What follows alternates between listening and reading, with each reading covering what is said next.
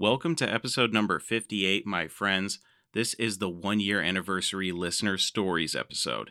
But before we get into the stories, we'll talk a little Project Car of the Week and high performance parts. So without further ado, if you are a Mopar enthusiast, then you are in the right place. Don't go anywhere. You're tuned into the best Mopar enthusiast-driven podcast on planet Earth, and I'm your host, Chris Albrecht, better known as the Mopar Hunter, and this is Talking Mopars.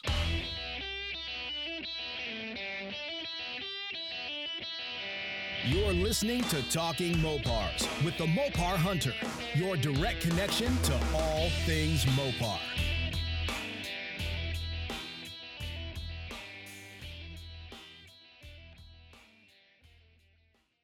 You know, technically, last Tuesday, the 10th of November, marked the 1-year anniversary of the podcast.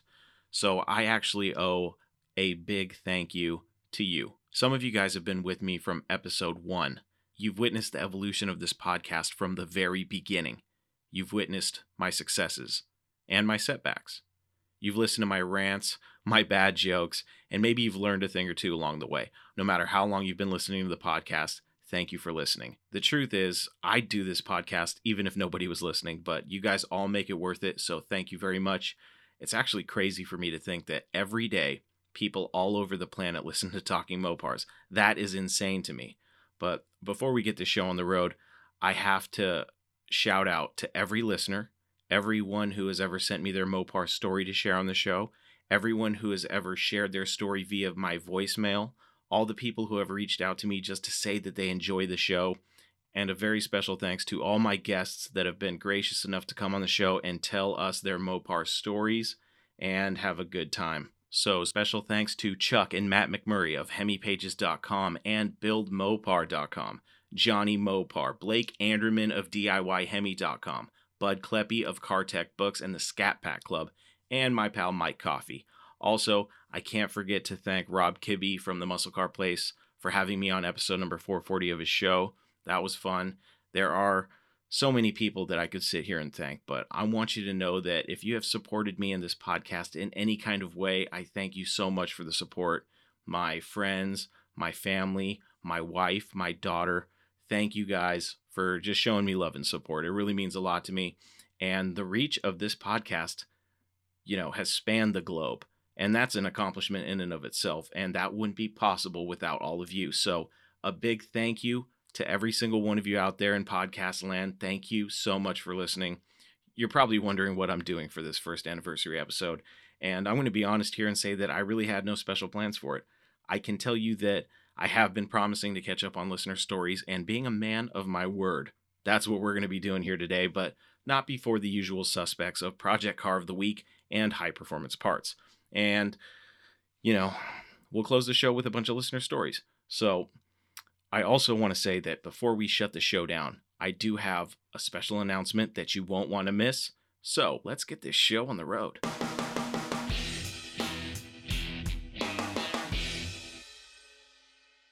You know by now that I like A-bodies. I own one, and that's what this week's Project Car of the Week is. A 1970 Duster 344 speed car to be exact, and it was posted Sunday, November 15th at 12 p.m. on the Mopar Hunter Facebook page. Let's read the ad. 1970 Duster 344 speed, $11,000. Condition is listed as fair, and the title status is listed as clean. 1970 Duster, original 344 speed matching numbers, 355 posi rear end, original factory tack, bucket seats. Call for additional details. Once again, another seller calling a Sure Grip a posi, but we'll let him slide on this one. What's not to like about this project? 340 4-speed car that's numbers matching with rally gauges, a factory tack, bucket seats. What a cool car. It checks nearly every box that I'd want checked in a 70 Duster. I just wish that the ad was more detailed and had more quality pictures, but that can be said about nearly every ad I see. I just don't think it's possible to have enough info or pictures on an online for sale ad. But what I can tell you is that I hate one thing about this car with a passion, and that's that somebody put an aftermarket sunroof in it. Boo, boo, boo. That bothers me, but that's okay. It's nothing that can't be fixed. And look, A-bodies aren't everybody's cup of tea, and I understand that, but I believe this Duster deserves a second chance. It's priced at 11 grand, which, we can sit here and debate on whether or not that's a fair price, but I think it's an investment price. You may take a hit now, but if you're strategic about, getting this car back on the road and maybe even restoring it, I think you could eventually squeeze a little bit of profit out of it should you ever decide to part with it. And, when I do Project Car of the Week, I like to put myself into the position of a buyer and say, well, if it were mine. And this time's no different. If I bought this thing, I would invest the money to restore it, probably try to save some money by doing it myself if I had the skills. I feel like this one deserves to be saved. And I like dusters, especially numbers matching 344 speed dusters. Of course, you got to hit the seller with an offer. And because I'm a cheapskate lowballer, I'd try to cut the seller in half. Hey, what about 5 grand? What about 6 grand? Is that crazy of me? Yes, absolutely. But that's my job as the buyer, to try to get the car as cheap as possible. I guess that's just a testament to my love for A-bodies too, because I don't see anybody really paying, 11 grand for this thing. But I'd probably fork out close to that, after some negotiation if you wanted to walk me up a little bit. But, that's just my dedication to seeing these cars be saved, especially the truly special ones like this Duster. I think this Duster does qualify as a special car. It's a numbers car. It's got the right engine. It's got the right transmission. And it's not too often you see a nice Duster on the road. You know what I mean? But ideally, I'd like to see this car priced closer to 5 or 6 grand. But I can already tell that the chances of that are probably pretty slim with this seller. Unless he's got the car for another few weeks, then maybe he'll be willing to budge. But who knows? I know there's a good number of you out there saying it's crazy to buy an A-body project for anything over a couple grand, but times are changing, folks. These rare examples of performance option Mopars are not getting any cheaper. We know that. Nor are they getting any more plentiful. We know that too. So the good investment strategy is to get them now while you can and hope your investment pays off if you intend to eventually sell it. But whatever the case, unless you're an A-body hater, I think you'd have a hard time not giving this Duster the respect it deserves. It's a cool little performance machine worth saving. And that was Project Car of the Week, the 1970 Duster 344 speed car posted on the Mopar Hunter Facebook page Sunday, November 15th at 12 p.m. No Mopar left behind.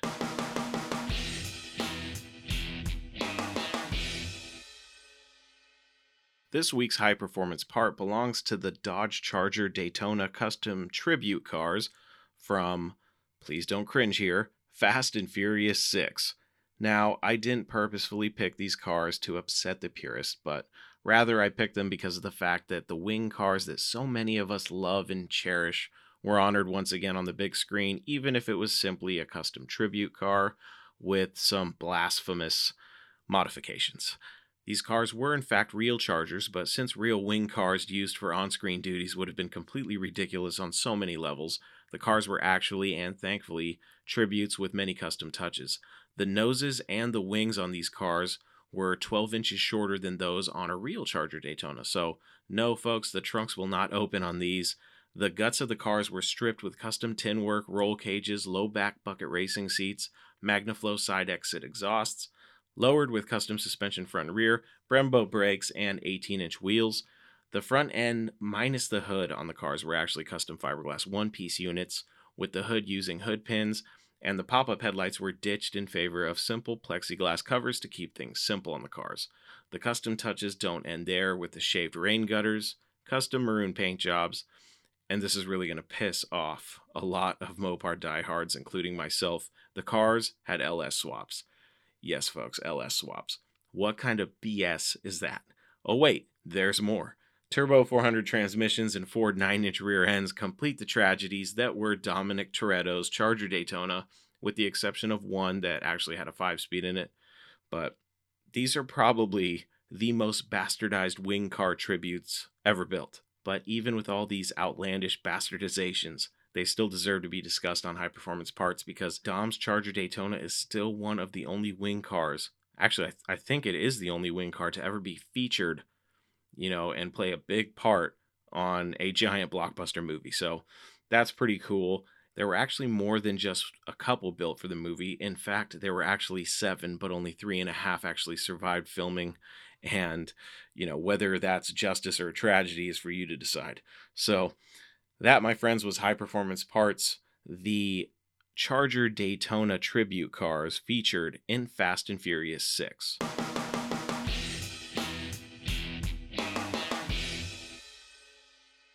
It's time once again for listener stories. This is my Hail Mary attempt at getting caught up with all of them, so let's not waste any time here. The first listener story I have is from Jan Rafferty. Here is Jan's story. Hey man, love the show. So here's my story. When I turned 16, my parents took me to get my first car. I saved up all my money and sold 2 of my quads and got about 10 grand. We went to a used car dealer and I picked out a 2009 Jeep Grand Cherokee Limited with a 3.7 V6. I had all these plans to make it a really cool first car. Fast forward about 10 months and I got into an accident and totaled the car. I had full coverage on the car and got paid for it, so I took my check and went online and found a 2008 Jeep Grand Cherokee 4.7 V8. I had always wanted a V8 and finally got it. After 6 months and about another 6 grand, I finally have the cool Jeep I wanted. Needless to say, I will forever be a Mopar owner. Jan Rafferty. Hey Jan, thanks for sending in your story. I think a Jeep is a great first car, and it's funny because Jeeps have their own following in the Mopar community. I've actually owned a couple. My first Jeep was a 2008 Jeep Wrangler. Nothing special. It wasn't the Rubicon or anything, but it was fun. It was a soft top. I had a good time in that Jeep, and I learned really quickly that if you have a Wrangler, you wave to every other Wrangler on the road, and you feel a little sad when they don't wave back. That's the old Jeep wave. I was totally new to that. I didn't realize that was a thing until I had a Wrangler, and I was like, why is everybody waving at me? But after that, I ended up getting a 91 Cherokee that was supposed to be an off-road project that never saw any off-road at all. I ended up horse trading and eventually getting some cash to go get my Dart. So I have had some Jeeps in the past. My wife is actually a fan of Jeeps. She's had a 2011 Jeep Liberty, and she now has a 2015 Jeep Grand Cherokee, and they've been great cars. So I'm a fan of Jeeps, and I think that a passion for any Mopar that you have is a good thing. So it's nice to see that you're passionate about your Jeep. Thanks for sending your story. Our next listener story comes to us from Austin Gone.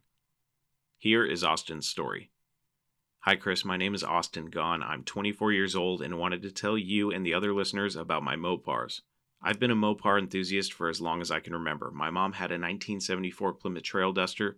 It was black with a 360 with an automatic trans. I don't know much about the truck since it got sent to the scrapyard over a family dispute after my grandpa passed away and my uncle got rid of the truck because it was on his property. The truck was supposed to be my first truck, and that truck is most likely what turned me on to Mopars. Either way, I always wanted one since that truck got taken, and I've always heard about my dad's old 1976 Dodge W100 Power Wagon, so I grew to love the older trucks. Well, as I got my license, I acquired a 2000 Dodge Dakota Quad Cab with the 360, which, by the way, I love the truck. Actually still own it, but I met my wife around that time, and we spent years with this truck taking it everywhere, which in turn turned her into a Mopar enthusiast as well. We do a lot of off-roading, so this truck has seen a lot of its life with me and my wife.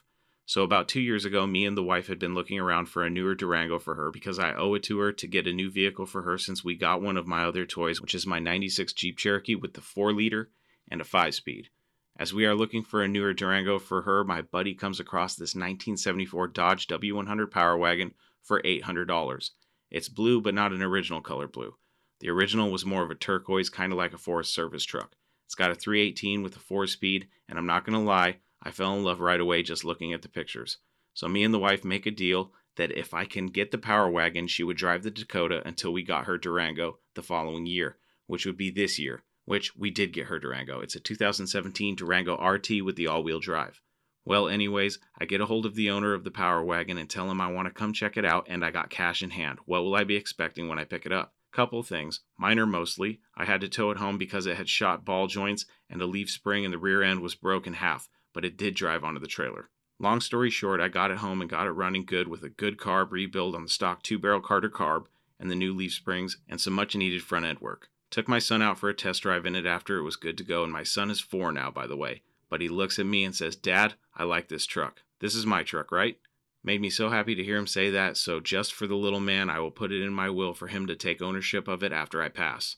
I currently drive the truck every day and I love it. It really don't look any different than when I bought it either. It has some new mirrors and a set of Warren locking hubs because the locking hubs that were on it were toasted. This truck is a tank as well. I take it on my off-road adventures pretty often and I've never had any issues with it. It goes anywhere I need it to. Was curious on one opinion I wanted from you on the truck. I was thinking about putting a 440 big block in it that I got sitting out back. Let me know what you think about that right now. It currently has the 318. I enjoy the podcast. It's great. Keep it up. I've learned interesting, cool stuff about a lot of these older Mopars I wasn't aware of. Also, was curious if you could do an episode one of these days on the Power Wagon line. Hoping to get me a Mopar muscle car soon, but my driveway is pretty full of Mopars at the moment, so either I need a bigger driveway or get rid of a Mopar, and I'm not sure if I can put myself to get rid of one of my Mopars, so it looks like I gotta make more room. I currently have 4 Mopars. Sorry for rambling. Here are some pictures of my Mopars. Mopar, no car. I stand by that motto. I only own Mopars. Thanks, Austin, for sending in your story. I, too, am a big fan of Dodge trucks, as I'm sure you know since you listen to the podcast regularly. I also am a fan of the newer Durangos and the older ones too, but I've got a little thing for those new Durangos right now, especially that Hellcat Durango. That thing is awesome. But I actually thought about getting a Durango RT recently to get rid of my truck, but I kind of decided against it for now. I'm going to pay my truck off and then probably go get myself a Challenger. But I can't blame you for liking the trucks. And hey, man, I'm sorry to hear about the Trail Duster. It's too bad that your family couldn't work it out and that the truck was scrapped. That's too bad, but hey, at least it got you turned on to Mopars, and it's cool that you have some now. And as you know, I'm a big fan of the tin grills. I'm actually a fan of all Dodge trucks. I think they're all pretty cool. As far as your question in regards to swapping out your 318 for a 440, I guess you have to ask yourself, what your goals are with the truck. You can dump a lot of money into a big block swap, man. And, it may not be worth it in the end. You could always take the 318 out and put a warmed up 360 in its place. You could get a 360 and build it. You could stroke it. It could be a 408 stroker, and you could throw that in the truck, get you plenty of power, and, not have to go through the hassle of swapping in a big block. Because with a big block, you got to change a lot of stuff. So unless you want to throw a bunch of money at this truck to have a big block truck, I wouldn't. Let me put it to you this way. If it was me, I would probably build a 360, stroke it out, 408 stroker, something like that. That's what I would do. But hey, it's your truck, man. I guess like I said, it really depends on what you want to do with the truck. But, if it's a daily driver type situation where maybe you just want a little bit more out of it, how much power do you want? I guess that's a big question too. If you want 900 horsepower, go get yourself a 440, stroke it out, and, build the hell out of it. If you want about 400 horsepower, you can really get it easily out of a 360. So I would say 360 swap. That's me. Keep me posted on that project. I'm curious to see which direction you go. All right, Austin? And actually, before I forget, I'm a fan of Jeeps too. I actually have had a couple myself. I do like XJs. I had a 91 Cherokee for a while that was supposed to be my wheeler project, but I just never got around to it. And I ended up horse trading, and that's what actually, selling that Jeep is actually what got me to my Dart. But even before the Cherokee, I had a 2008 Jeep Wrangler, which was a fun rig, but I ended up getting rid of it. And, I wouldn't consider it one that got away, but it definitely was one that I do miss. As far as your request for the Power Wagon episode, there will be a Power Wagon episode. I do want to talk more about the trucks and stuff. There's just, and I've said this millions of times now, there's just so much to cover in the world of Mopar, but we're going to get to it. So 2021 is going to be a crazy year, and I was really planning on getting to a lot more in the history of Mopars, but the Direct Connections episodes are just so fun for me. I love doing those, talking to my buddies and stuff, and I want to do a lot more with people that I haven't talked to yet. So it's going to be a good time, and we're going to play it by ear. We're just going to go with the flow. You know what I'm saying, buddy? But thanks for sending in your story, Austin, and keep me posted on your projects. And for the record, I do like Dakotas too. Our next listener story is from Anthony Jimenez. I hope I pronounced that right, Anthony. My apologies if I did not. Your story is one of those ones that I look at and I'm like, that is a lot to read. But we're going to give it our best shot here. Here is Anthony's story. Hi, Chris. My name is Anthony Jimenez, and I am a born and raised Mopar freak. I am a new subscriber to your podcast and a fan. Great work, by the way, both on the Facebook page and the podcast. Over my 37 years of life, I've had pretty much nothing but Mopars. From almost being born in my dad's 1974 Plymouth Satellite Sebring Pruss. Let's try that again, folks. From almost being born in my dad's 1974 Plymouth Satellite Sebring Plus to having our 1973 Plymouth Duster 340 sunroof car displayed in a museum in Melbourne, Australia, boy do I have Mopar stories for you. I've based pretty much my entire social life around cars and car events, so much to the point that I have been the one responsible for the Monterey Cars and Coffee that happens at WeatherTech Raceway, Laguna Seca, in Salinas, California every other month for the last 2 years now. So if you'd like to talk cars and more specifically Mopar stories in general, then feel free to contact me and let's talk. It's really nice to meet a fellow Mopar nut. I've been listening to more of your show and I really like the platform. While I wait for you to hopefully one day contact me so we can ramble on about our Mopar craziness, I'll leave you with a story for your Direct Connections segment. Just another listener story. I call it the Mopar Circle. My first vivid memory of a Mopar is actually my first vivid memory of a car in general. I remember sitting on the front fender of my dad's 1974 Dodge Challenger Rally while he was working on the engine. I must have been around 3 or 4 years old at the time, and I remember being amazed by my dad's interaction with this machine. I remember the sound it made when he finally got it working. I even remember the smells from the engine bay as I sat there watching this engine come to life. The whole thing was like an awakening, and suddenly I wanted more. From that point forward, my experience with my dad's Mopars were primarily in second person. What I mean is I really just helped him fix the car, restore the car, service the car, and so on.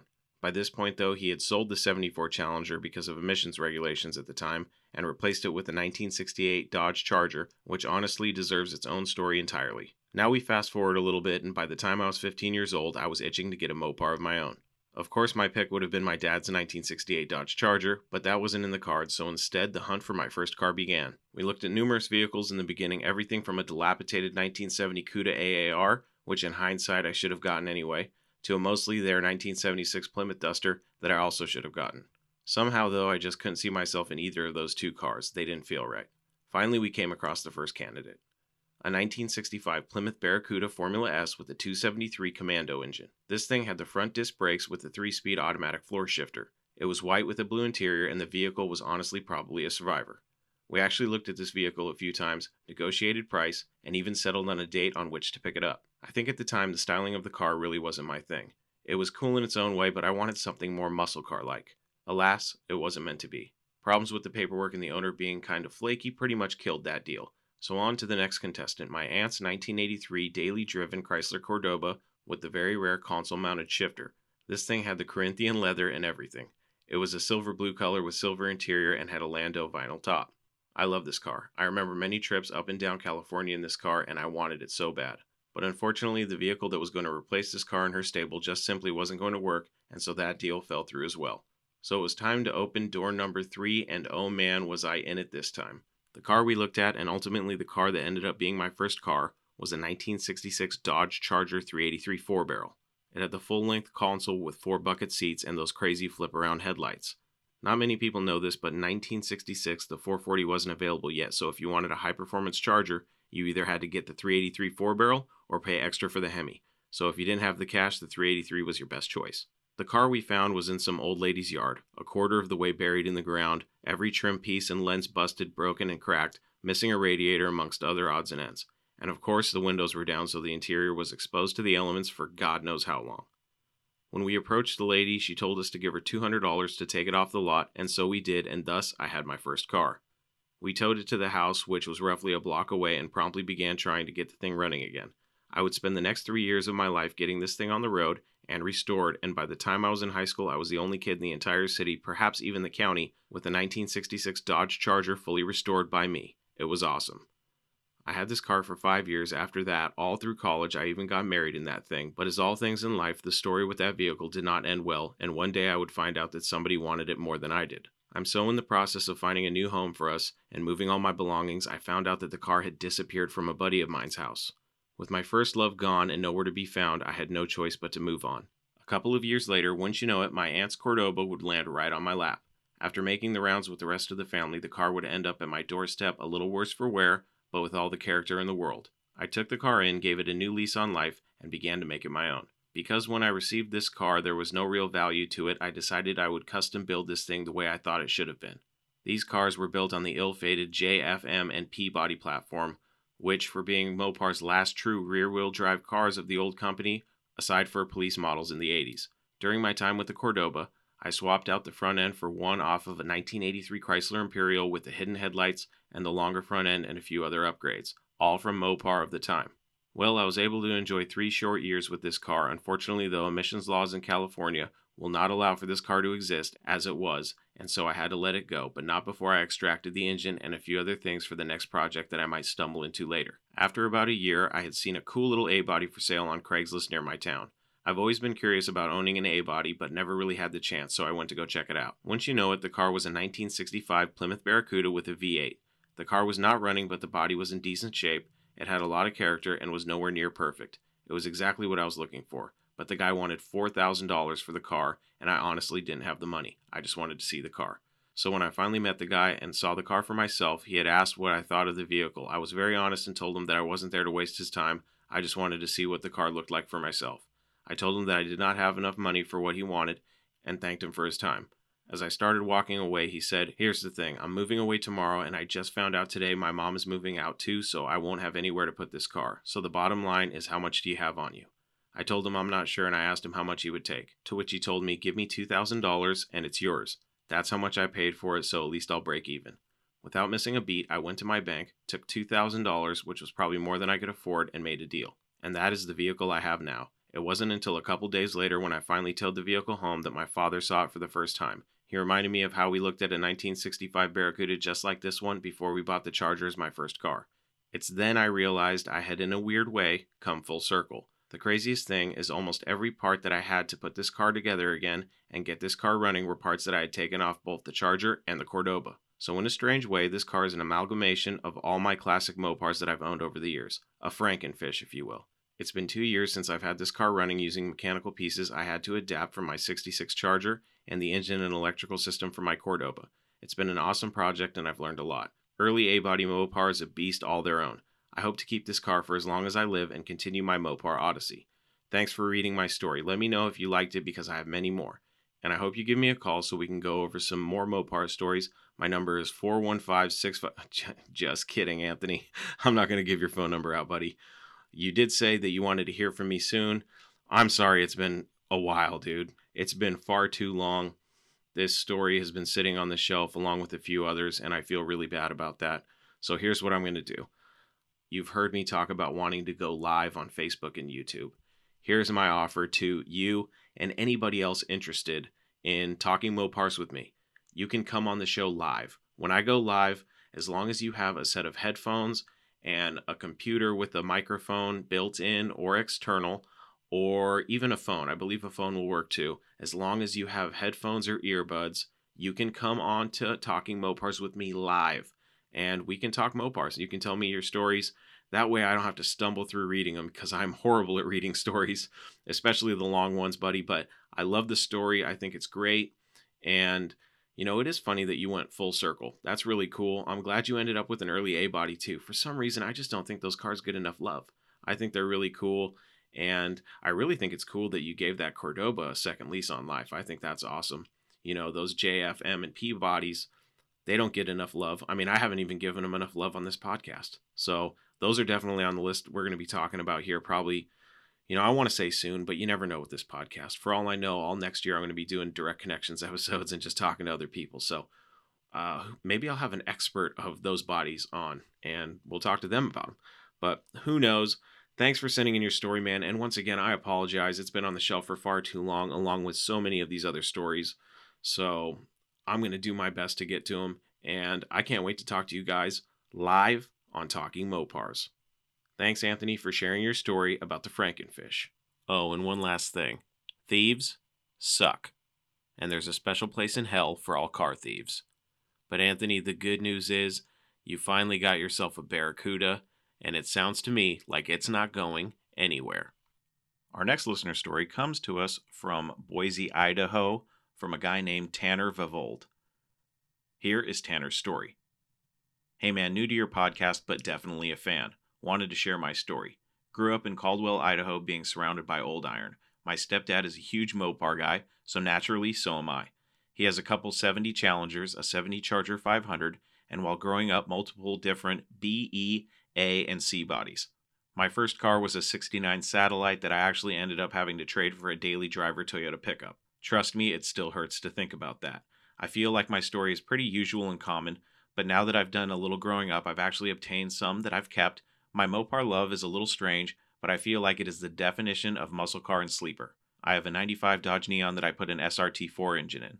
Car is ugly, but put together well and hurts a lot of feelings. Cars went 1137 at 130 with 100% stock long block and an old hand-me-down turbo. I recently picked up a 75 Duster and a 79 Ram Charger. Mopar runs through my blood. But I appreciate on your podcast that you don't chastise the oddity Mopars guy. My dream car is a 70 Challenger, but they are so incredibly expensive, and they are all getting expensive. One day I'll end up with my 70, but for now I have to fuel my internal fire and run my Neon in my Duster. P.S. The 440 is almost ready to go in the Duster. Thanks for your podcast. I listen to it while I TIG weld in my shop. Vavold Performance out of Boise, Idaho. I build anything and everything and love every minute of it. I find myself doing a lot of SRT4 stuff because, well, I love them. Being a Mopar guy is not a choice. It's not something I could stop. It drives my whole life and drives my wife crazy.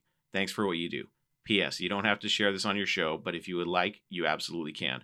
I'm not trying to endorse my shop, so you can leave that part out. But anyways, thanks for everything you talk about. Show makes me smile and feel validated. Hey, Tanner, thanks for the story and for the kind words, man. I really appreciate it. I'm a Mopar guy, too. I have no problems with Neons. I actually like Neons. You know, a lot of guys, a lot of the hardcore, old school Mopar guys, they just hate front wheel drive Mopars for some reason. I don't know why. I like them all. I'm actually a fan of the 80s turbo Mopars. And, I'd take a SRT4 Neon any day. They're fast. I've known a couple guys with them. And, I never scoff at a Dodge Neon, especially the SRT4s. And I really like the older ones that are SRT4 swapped like yours. I think it's really cool. You sent me the picture of your Neon, and it's got the peeling paint, but it looks badass on the drag slicks and the skinnies out back. It's so cool. And 1137 at 130, man, I remember when in the front wheel drive world, 1137, would be considered, magazine cover fast. You know what I mean? When all the front wheel drive imports were breaking into the 12s, people were losing their minds. That was back in the, mid to late 90s.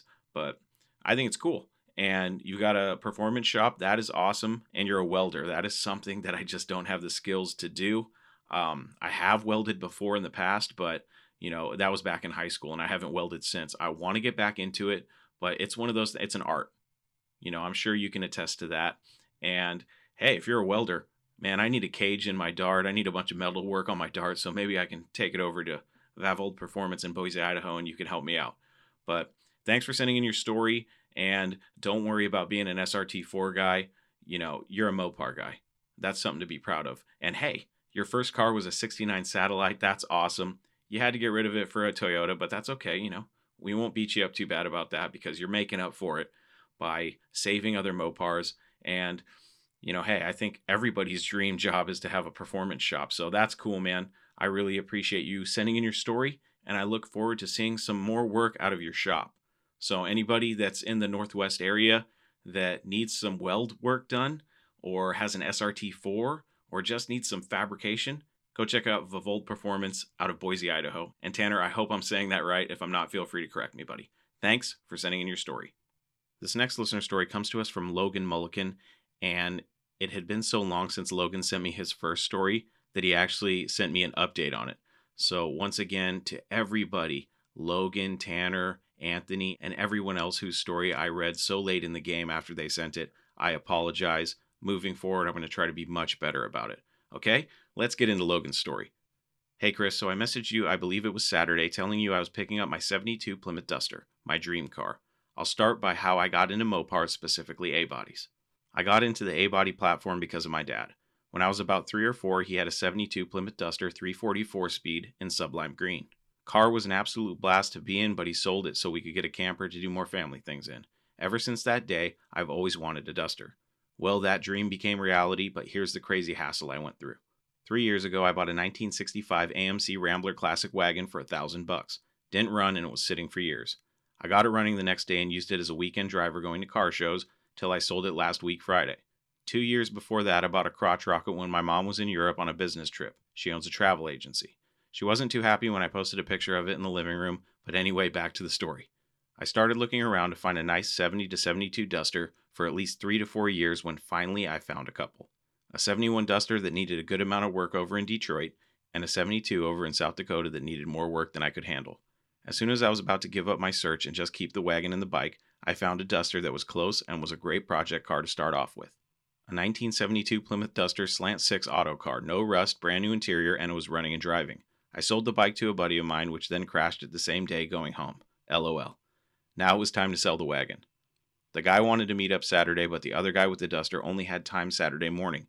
So I rented a U-Haul trailer, borrowed my buddy's truck, and took the car up to him Friday night after work. Boom, sold the wagon, and now had plenty of money to buy this Duster. I called another busy friend of mine who has a 73 Dart Sport 344-speed car with factory moonroof to come with. 7 a.m. Saturday morning hit, and we drove down to a town called Prophetstown in Illinois, 2.5 hours from Milwaukee, Wisconsin. When I first saw the car, I got super excited and saw how clean it really was. Talked to the owner and found build sheets, and he verified the miles on it since he's had the car for over 25 years. 56,000 original miles. Went into his office to agree on a price. He was asking way too much originally. He was asking $8,500 for the car, but I got him down to $6,500 and we made the deal. Loaded up the car and trucked it back to Milwaukee. I was going to get the Slant 6 running better, but I knew of an 85 two-wheel drive Ram that had a 318 and 727 combo I could use. The guy who owned the truck was the same guy I bought the AMC from, so I called him up asking how much he wanted for the drivetrain. He told me $300 and I can have the whole truck. I haven't even owned the car for a week, and I'm already ripping the car apart so I can install the engine and drivetrain into it. A couple of my fellow Mopar buddies are helping me out by giving me a V8K member out of a 72 Duster, 8 3/4 rear end, and some other goodies for the car so we can enter the car into a no-prep 1080 index class June of 2021. I'll keep you updated on the build process of the car along the way. The podcast is something I look forward to every single week to listen to at work, so keep up the good work. Thanks, Logan.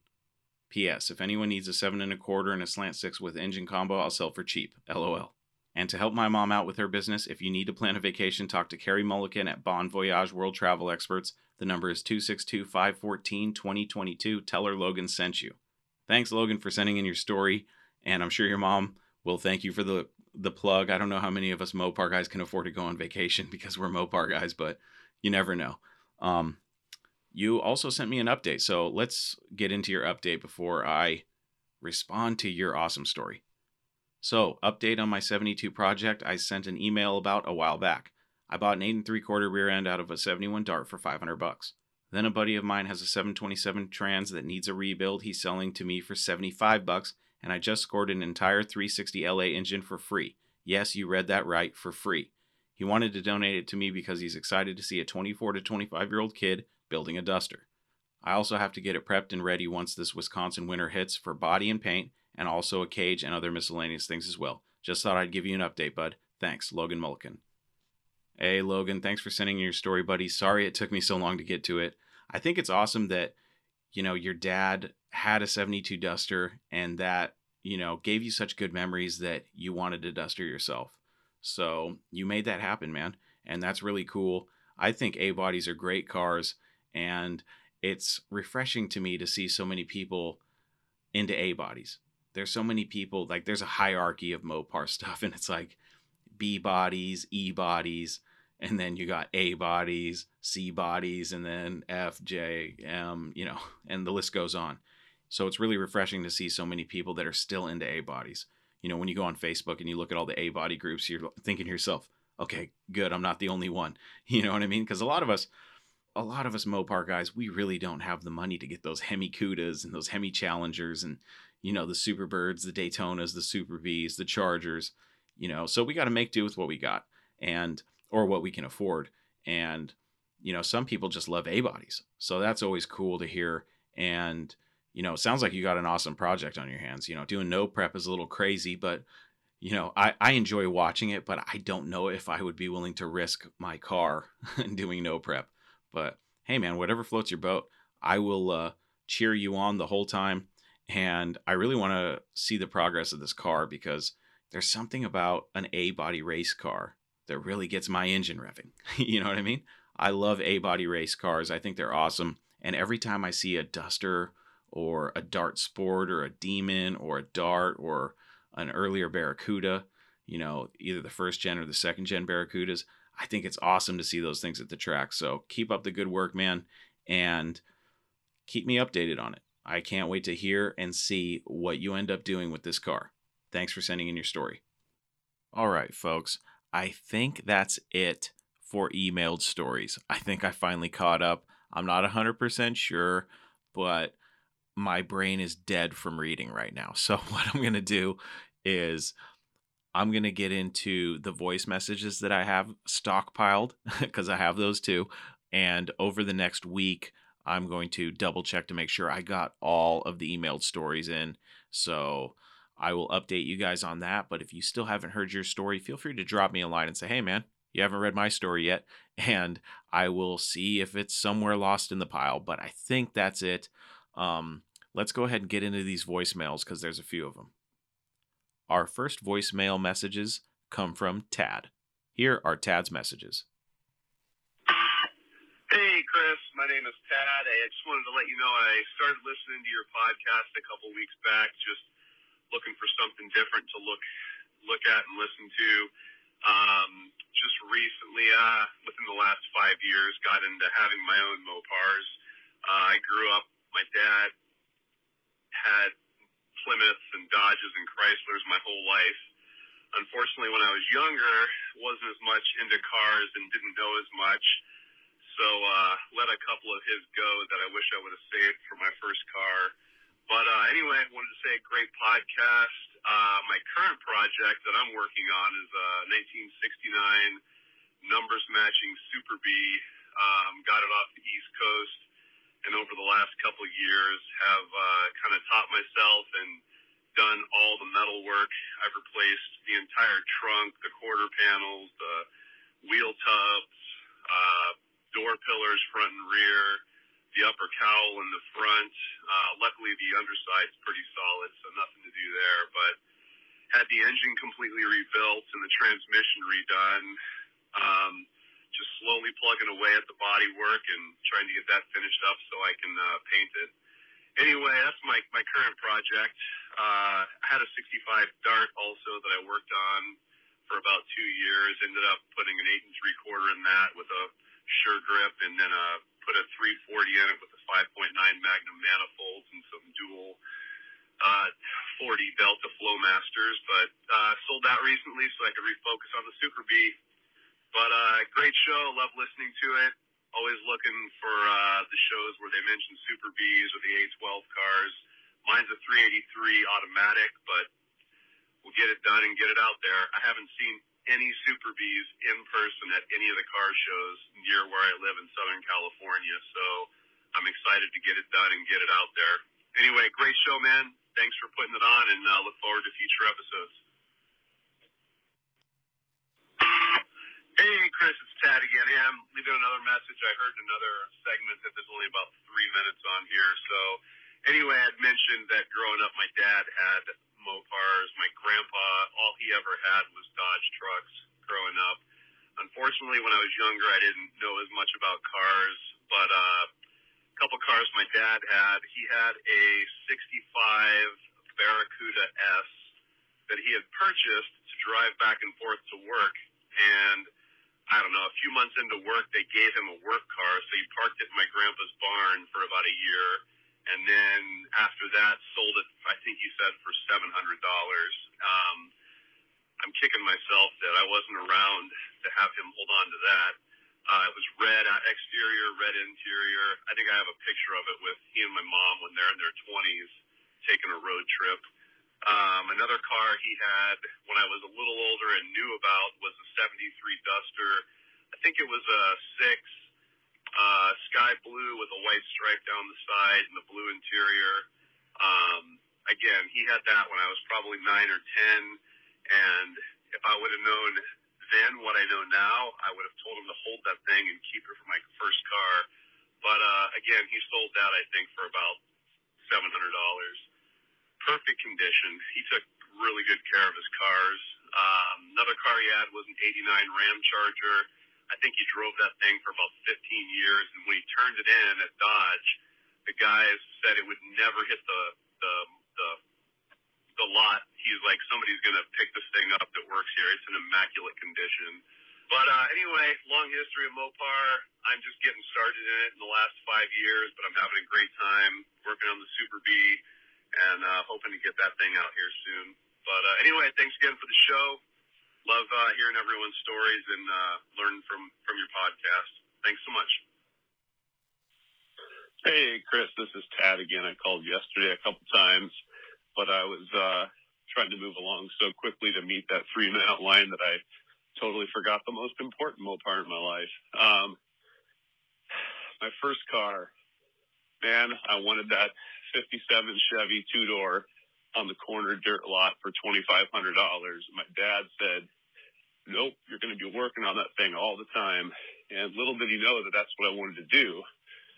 But did not get that, and ended up looking through some of the Auto Trader magazines, looking at 280Zs and all those things, and a little bit too much for my dad. So we settled on a 1984 Dodge Daytona Turbo Z. Automatic, metallic maroon with the silver bottom, around the bottom, black leather seats.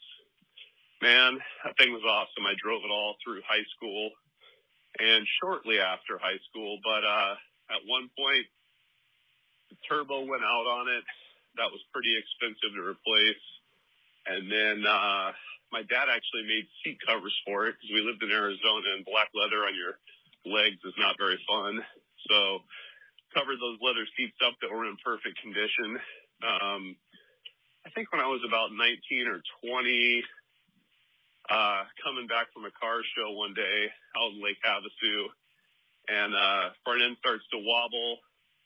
I decided to get off the freeway, and I see a handful of ball bearings rolling up the off ramp in front of me.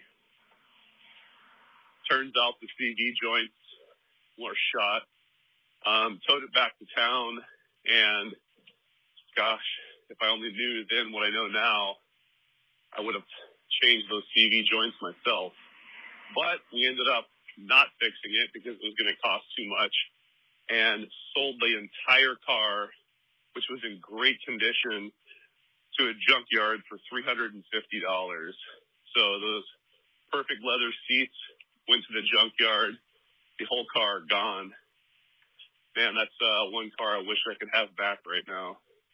Anyway, totally forgot about the most important one when I called yesterday. But anyway, man, thanks again for the show. Listening to it now. Hey, Chris, this is Tad again. I left a couple other messages, kind of overviews of all the cars I've had and cars my dad and grandpa have had. But just listening to a couple other listener stories, and figured I had some stories related to each one of the cars. What I'm thinking about today is my very first car when I turned 16, which was the 1984 Dodge Daytona Turbo Z. And that Turbo Z was called out right there on that silver rear bumper, at least until I got rear-ended, and that got destroyed. And when I got my car back from the shop, that's the first thing I looked for, and no Turbo Z on the bumper at that point. I think it was probably 89 when that happened. Anyway, they said they could not get that Turbo Z bumper anymore to repair it and replace it. But yeah, I had the car through high school, and I mean, like a couple other guys have said, it wasn't the fastest car, but it sounded pretty mean. And you know, there were a couple guys in high school that would call me out and want to race me, and not knowing really anything, I told them, meet me after school and I'll race you. And you know, they would never show up, so I kind of counted that as a win. I remember a few times kind of learning the car and when that turbo would kick in. And I remember driving around and kind of taking it easy off the line, but when I got right around 25 miles an hour, if I hammered it, man, that turbo would kick in and that thing would drop a gear and take off so fast. That's probably how I burnt up the first turbo. I learned later that someone told me that when you shut the car off, or before you shut it off, to let it idle for a little bit, to let the oil drain out of the turbo. I don't even know if that's true or not, but that's what they told me. I don't know, a couple other things. When I got it, the paint was pretty sun-baked on the roof. A lot of the clear coat was peeling off. So I remember I was working at a grocery store, and I'd saved up just enough money. I think it was $350. Well, initially I was going to try to fly back and visit some family in Ohio, but it was between that and getting my car repainted at good old Earl Scheib. maybe it was Mako, one of those two. But anyway, my dad said, you know what? You pay for the car, I'll get your airplane ticket. So dropped the car off before I left for my trip. And when I got home, man, and they pulled that thing out, and they had that nice, shiny, metallic maroon paint on top and silver around the skirt. It just looked awesome. Unfortunately, a couple of years went by, and it started peeling and coming up again. So anyway, I think I had told you the story. I drove it out to a car show in Lake Havasu, and on the way back, lost a CV joint. And hey, Chris, I got hung up on there. Hey, just to finish up real quick, I was talking about the '84 Daytona. Anyway, lost a CV joint coming back from a car show, had it towed back, had it looked at, and my dad decided it was going to be too much to fix, so we had it picked up by a salvage yard and sold it for $350, which, looking back now, makes me want to cry because I wish I had that car back. Again, not the most amazing Mopar, but my first car, and definitely a lot of memories in it. Yeah, and the back seats fold down too, and can definitely fit a person lying down. Won't go any more into that story. Anyway, thanks a lot, Chris. We'll talk to you soon. Hey, Chris, it's Tad again. I just figured I'd get some more of my stories out. Next one, 65 Dart GT 273. I think it's AB31. It's the 2-barrel one. But anyway, was looking for another car, and someone locally reached out and said they had this car in their barn, been sitting there for a long time. And if I wanted a car, might as well come and get theirs. They wanted $700 for it. So ran over. This was 2017, 2018. We went over, opened the barn doors, and there it was sitting, my 65 Dart GT, just roasted paint on it, metallic blue that looked kind of gray now. Originally the car was white with a metallic blue interior, which I think would have been cool. But anyway, missing the candy cane trim on the front, all flat tires, locked up 318 in it. Anyway, I bought it. I figured, I'll throw a little bit of stuff into it, get it running, driving, and then I'll, play with it for a little while and eventually sell it. Well, you know how that goes. I bought it and pulled out 318, searched for everything for a period correct 273, got that in there, came across a 1971 340 that had been sitting on a crate in someone's yard for a bunch of years, and ended up buying that for $200. It spun, so I pulled that apart, put all new stuff on that, rebuilt it, pulled out the 273, dropped in the 340, pieced together an A-body 8 3/4 rear end with a 3.2 sure grip on it, swapped out the master cylinder to a dual master cylinder, rebuilt the whole front end, practiced for the very first time my car painting skills on it, which came out pretty well. Anyway, got it all back together, and it had little bugs here and there, but realized it was pulling way too much time and money away from my Super B, so recently sold that, but learned a ton off of it, man, a ton. Working on engines, doing conversions, painting, just everything. So anyway, that was the 65 Dart story. There's a really cool backstory and history to the car that I'll try to leave on another message, see if I can fill up your entire machine here. But anyway, in general, that's the 65 Dart GT. Thanks, bud. Hey, Chris, Tad again. 65 Dart GT. Sorry, I always feel rushed trying to get everything in 3 minutes. But anyway, I wanted to finish that story. So one thing I forgot to mention. So automatic 904LA cable shift, floor shifter. Those cables leaked like crazy, man. And I tried to look up stuff for that car, and a lot of it's 1 year only. I think cables for it were like $500 for a set of cables. So instead of doing that, it was the housing that was cracked and leaking. The cables actually worked. So I just bought a big coil of transmission coolant line and sheathed the entire cable again with coolant line, which worked, stopped all the leaks. Ended up putting a deep dish pan on it plug on it so I could change the fluid without having to pull the whole pan off as well. Quickly, the story behind the car is apparently in the 90s, a guy owned these cars. He had two of them, 265s, drove one up to high school and had the one that I have for a parts car when he restored it. Ended up selling both cars. The guy that I got from actually tried to buy him at that time, but they got sent up to Los Angeles, bought and shipped up there. A couple years later, they came back up for sale again, and the guy that I got the car from, he bought both of them, brought them back to his house, and ended up selling. There was a white one with it. Selling the white one, a guy here at the local Mopar club, Diamond Valley Mopars, he bought it and restored it with his son. Well, jump ahead a few years, I bring mine to this local car show, and the guy walks up and says, "Is that the green Dart that was in so-and-so's garage?" And I said, "Yep." He's like, "Man, I have the sister to that car."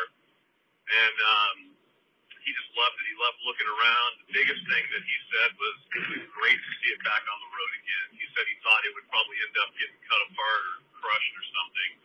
And at some point, he'd like to bring his down and get them back together again. But anyway, back and forth between different cities and counties and people, and here we are. They came back together again, both fixed up and back on the road. Anyway, just wanted to fill you in on that story, and yeah, we'll talk to you again soon here. I'll give you a story on my '69 Super B. Hey, Chris, Tad again. I'm going to totally fill your machine up today. I'm listening to some of the podcasts, and I can't believe I forgot like a handful of cars that we had growing up. My dad was a big Plymouth Chrysler Dodge guy, but my mom had a Lancer for a long time. It was tan. It was the ugliest thing in the world, but we had it. I think after that, she got a Dodge Dynasty. I think if I remember correct, I think it was like maroon. And after that, she had a white Intrepid. But to back all the way up to the early 80s, I remember my mom driving me around in our, I think it's Plymouth Volare station wagon with the awesome wood grain stickers on the side. But I had a paper route. I think I was about 12 or 13. I'd get my papers all ready in the morning, load up the back of the station wagon, and I'd sit back there with the back hatch open, driving around, delivering newspapers. And, thinking back now, that was probably the most dangerous thing to do because I do remember holding my breath and getting headaches. And knowing what I know now, I'm surprised I didn't die in the back of that car by carbon monoxide poisoning. My brother also had a Plymouth Sundance, I think it was. That was his first car for high school. He had that thing for a bunch of years. I think it ended up breaking down and we sold it to the junkyard. But anyway, a handful of other cars that we had growing up. Gosh, man, I can't believe I forgot about all those. Anyway, yeah, I just wanted to fill you in on those other few that we had. I'm not sure if you're going to be able to piece all of these messages together that I'm sending in, but if anyone, hopefully at least you get to enjoy them. I'll talk to you later. Hey, Chris, Tad again.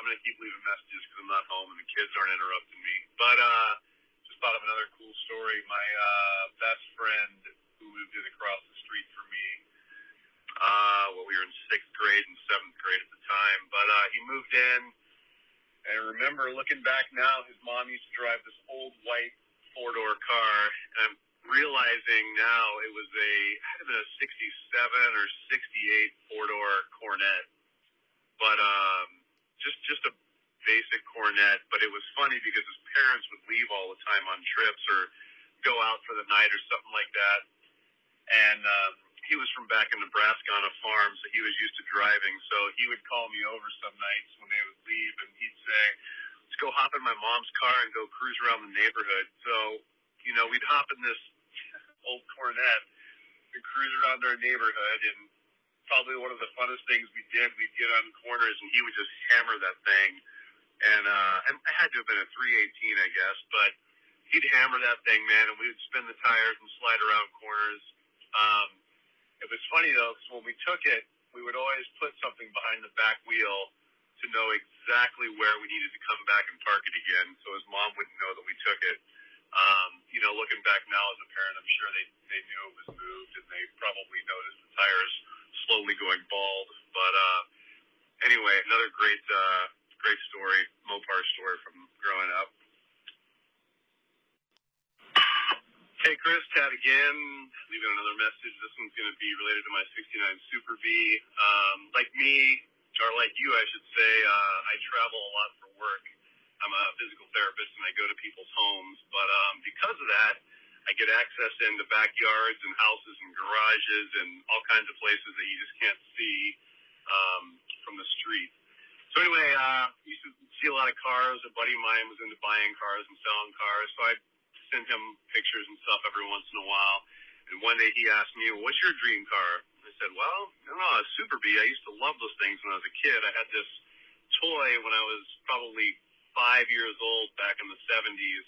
It was those old ripcord cars where you pull the cord out and the metal wheel spins and you let them go, and had a set that had two jumps, and you'd jump them and hit them together, and pieces would fly off. And one of them was a lime green Mopar. I can't remember exactly what. Lime green with a black stripe in the back. I remember that. But anyway, I tell him that one day. The next day he calls me and says, I think I found your dream car. And I'm like, oh, gosh, I don't know how serious I was about that. But shows me a 69 Super B, numbers matching, 383 Auto 727, M96 package. So I'm like, all right, it's on eBay. It's got like 2 weeks to go on the auction.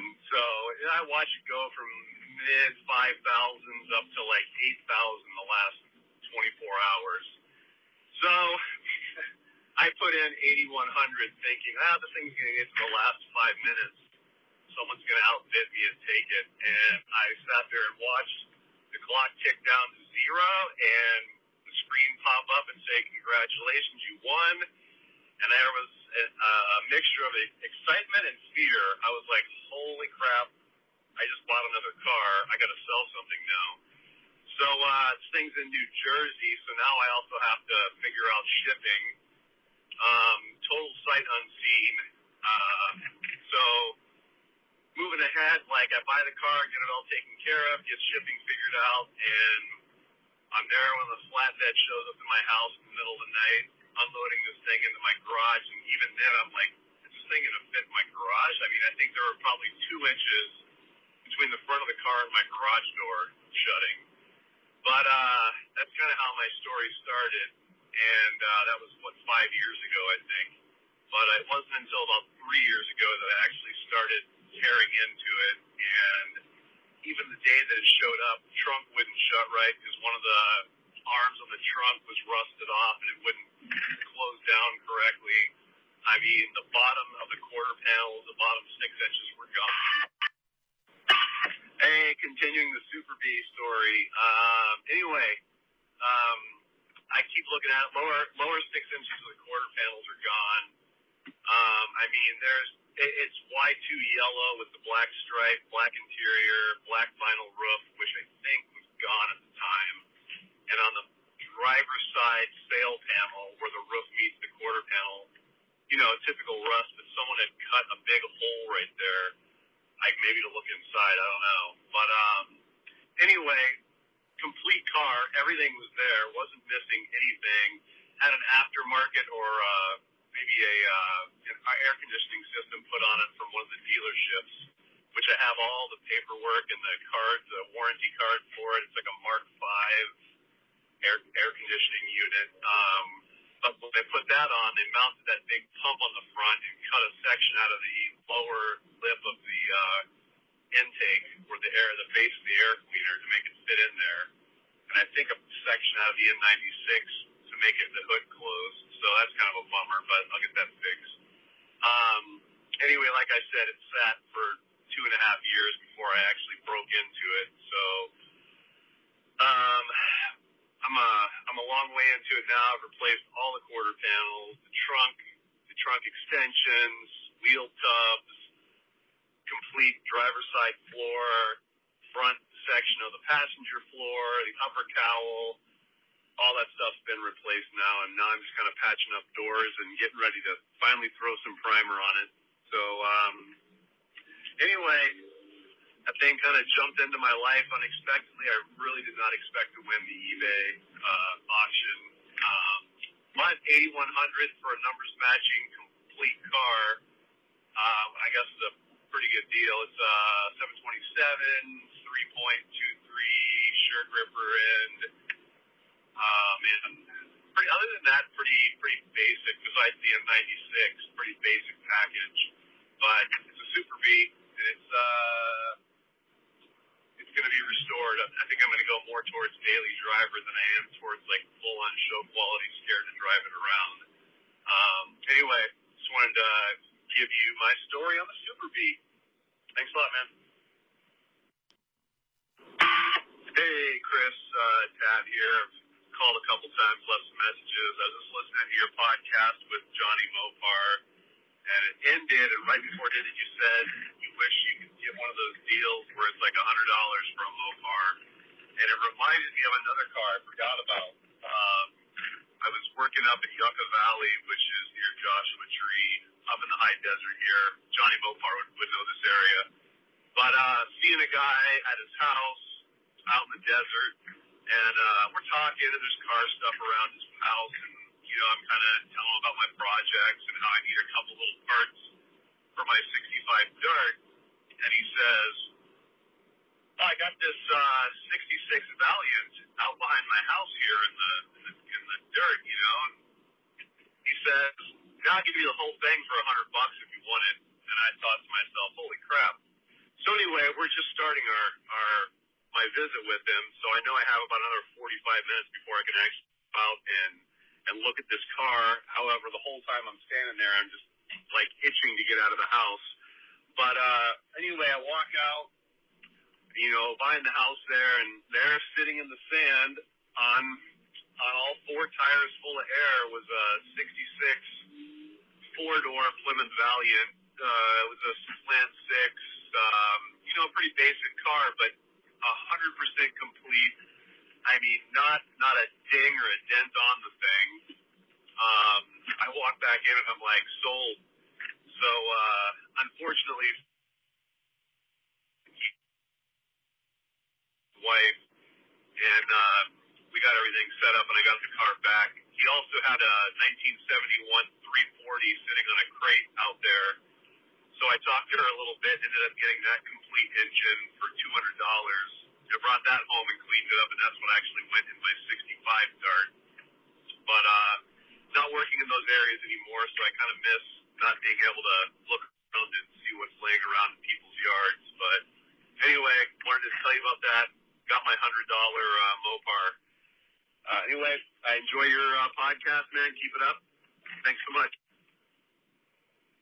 Hey, Tad, thanks for sending in your stories. You are a record holder now. You sent me the most stories I have ever gotten, and that's awesome, man. You were making me laugh. I thought it was great. You really made my day right there. And, you know, I have to comment on this because it really, you know, it said something to me that really made me stop and think about my podcast and all of who I consider my friends that listen to it. If you're listening to this podcast right now and you've been listening to it for a while and you keep coming back, I consider you a friend. You know, I mean, I wouldn't want to sit and listen to somebody talk that I didn't like, you know, so we can call each other friends here. Tad, you reached out to me wondering about this episode number 58, because normally I release episodes on Mondays and sometimes Tuesdays. I think the latest I've ever done was Wednesday. I am finishing this up on Thursday and I'm hoping to have it out for everybody on Friday. And you reached out to me and emailed me and said that you just wanted to make sure I was all right, because it was unlike me to not release an episode and you hadn't heard from me in a couple weeks. So, you know, hey man, thank you. I really appreciate that. I know I replied to you in the email and I said thank you, but I want you to hear it again here on the podcast. Thanks a lot, man. That really meant a lot. I appreciate that. Now let's not get all mushy here. All right. Let's get into your stories, man. 12 messages. Oh my God, that is the record. You are the most prolific. I mean, let's just say what it is. You're a serial voice messenger, and that's awesome. I think it's great. Hey, man, did you ever talk to your mom about delivering newspapers in that station wagon that he probably could have got carbon monoxide poisoning? That was pretty funny, man. I'm glad you're all right, of course, but I thought that was funny. No one ever thinks of those things. Things were just so much simpler in our youth. You know what I mean?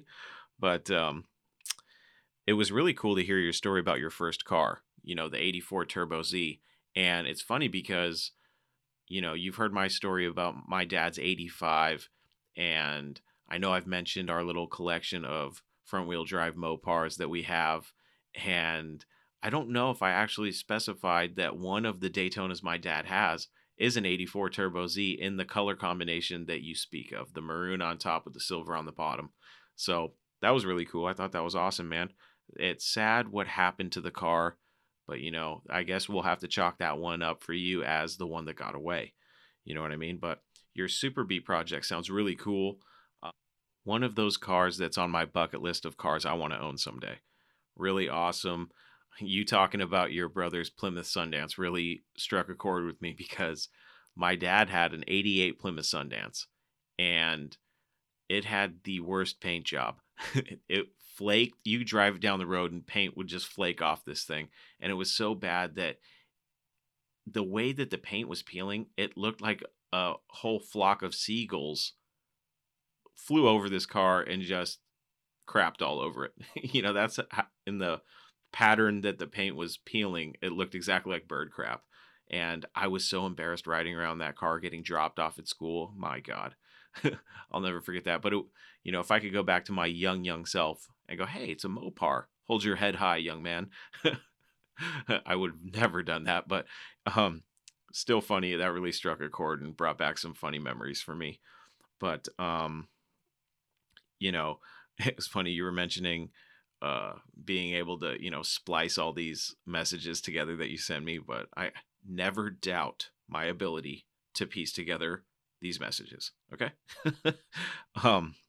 I did think it was funny when you were talking about people challenging you to race and you considered it a win when they didn't show up. That's funny. That is something I would do. You know what I mean? It was really nice to hear your passion for that Daytona, and it really, comes out in your story. So that's awesome, man. I have those same passions for my Mopars, and, I hope that I only have one that got away. When it's all said and done, when I'm taking my last breath, I hope that I only had one Mopar that really truly got away, and that was my 2001 Dodge Ram 2500 with the Cummins turbo diesel in it. Black, short bed, extended cab. I loved that truck. Man, I miss it every day.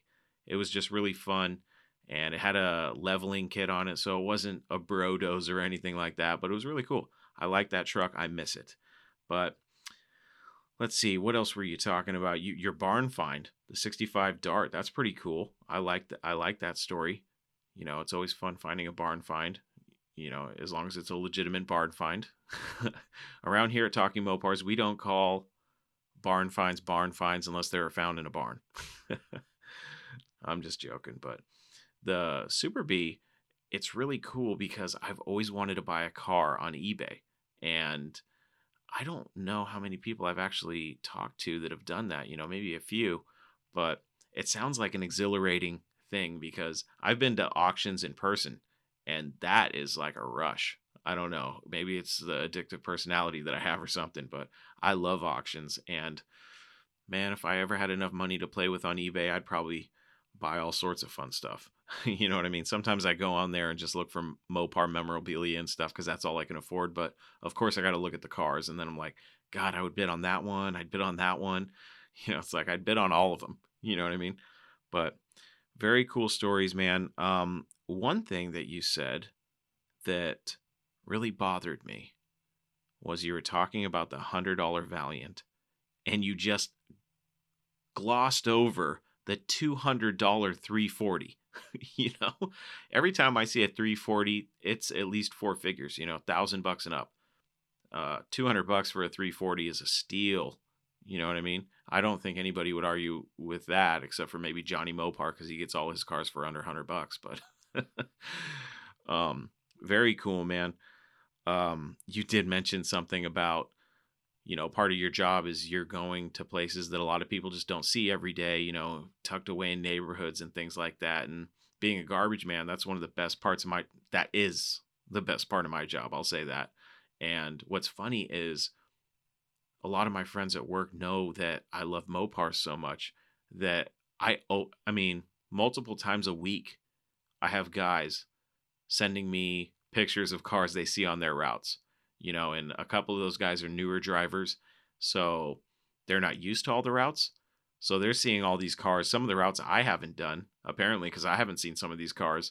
And so it's really cool getting the messages from my buddies at work like, hey, have you seen this? Or check this one out. So that's the best part about having a job where you're not stuck in an office or even in a shop all day. The good thing about picking up people's trash is you're out and about and you get to see, these cars tucked away. So that's a good thing for me, but it's not the cleanest or best smelling job, but it pays the bills and it buys me a little bit of Mopar stuff. You know what I mean? But great stories, man. Like I said, I think you absolutely have the record for most voice messages ever left on Talking Mopars, and that is perfectly okay. I am not mad, annoyed, or anything. I thought it was great. I thought it was funny. And, for all of you listening out there, take a page out of Tad's book. It is okay to leave me multiple voice messages, and you don't even have to worry about saying anything about it. Just leave the messages. As long as I can see whose number it is. So I can't see names or anything like that. But if I see the same number, I know it's you. It's all right. You don't have to, you don't have to warn me about another message or anything. Although I thought that was funny, Tad. It really made me laugh, man. But just so you know, don't feel bad for leaving me multiple voice messages. I enjoy it. You know why? Because it's less reading that I have to do. Once I get one story out and I read it, and it wasn't a train wreck, that tells me that the rest are going to be train wrecks, because after a couple of them, I'm just beat. I just cannot read. I don't know what it is, but anyways, man, thank you so much for sending in your stories. That was a fun 12 message extravaganza, Tad. But if you have any more stories, feel free, man. You know the number, 209-28-MOPAR. And you know what, Tad? You just helped me create the title for this episode. Episode number 58, the 1-year anniversary listener story extravaganza episode. So thanks, buddy. And thank you to everybody that has sent me their story or shared their story or come on the show over the past year. It's been a blast. There's 2 more stories that I have via voice message, but I'm going to save those for next week. One is from Jeremy from San Diego, and the other is from Nathan in North Carolina. I'm going to get to you guys on episode number 59. That way I have a couple stories to share on the next episode. And that, my friends, was the 1-year anniversary listener stories extravaganza.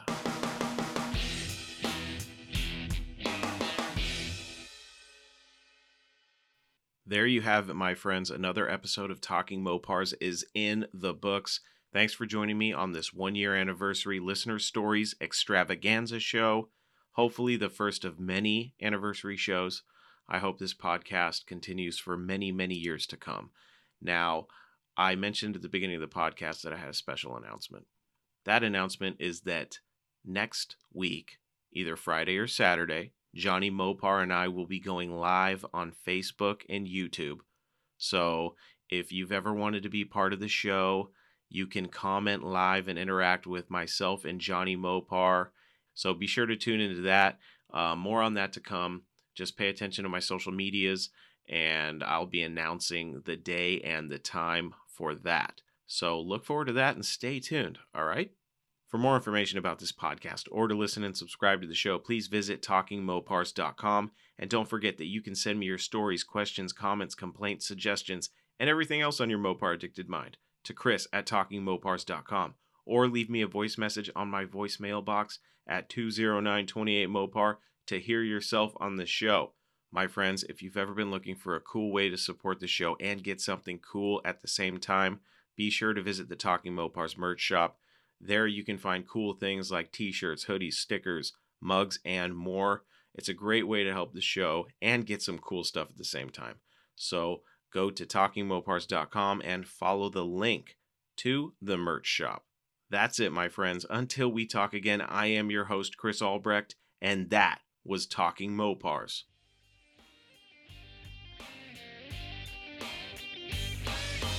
Thank you for listening to Talking Mopars, your direct connection to all things Mopar. Until next time, remember, no Mopar left behind.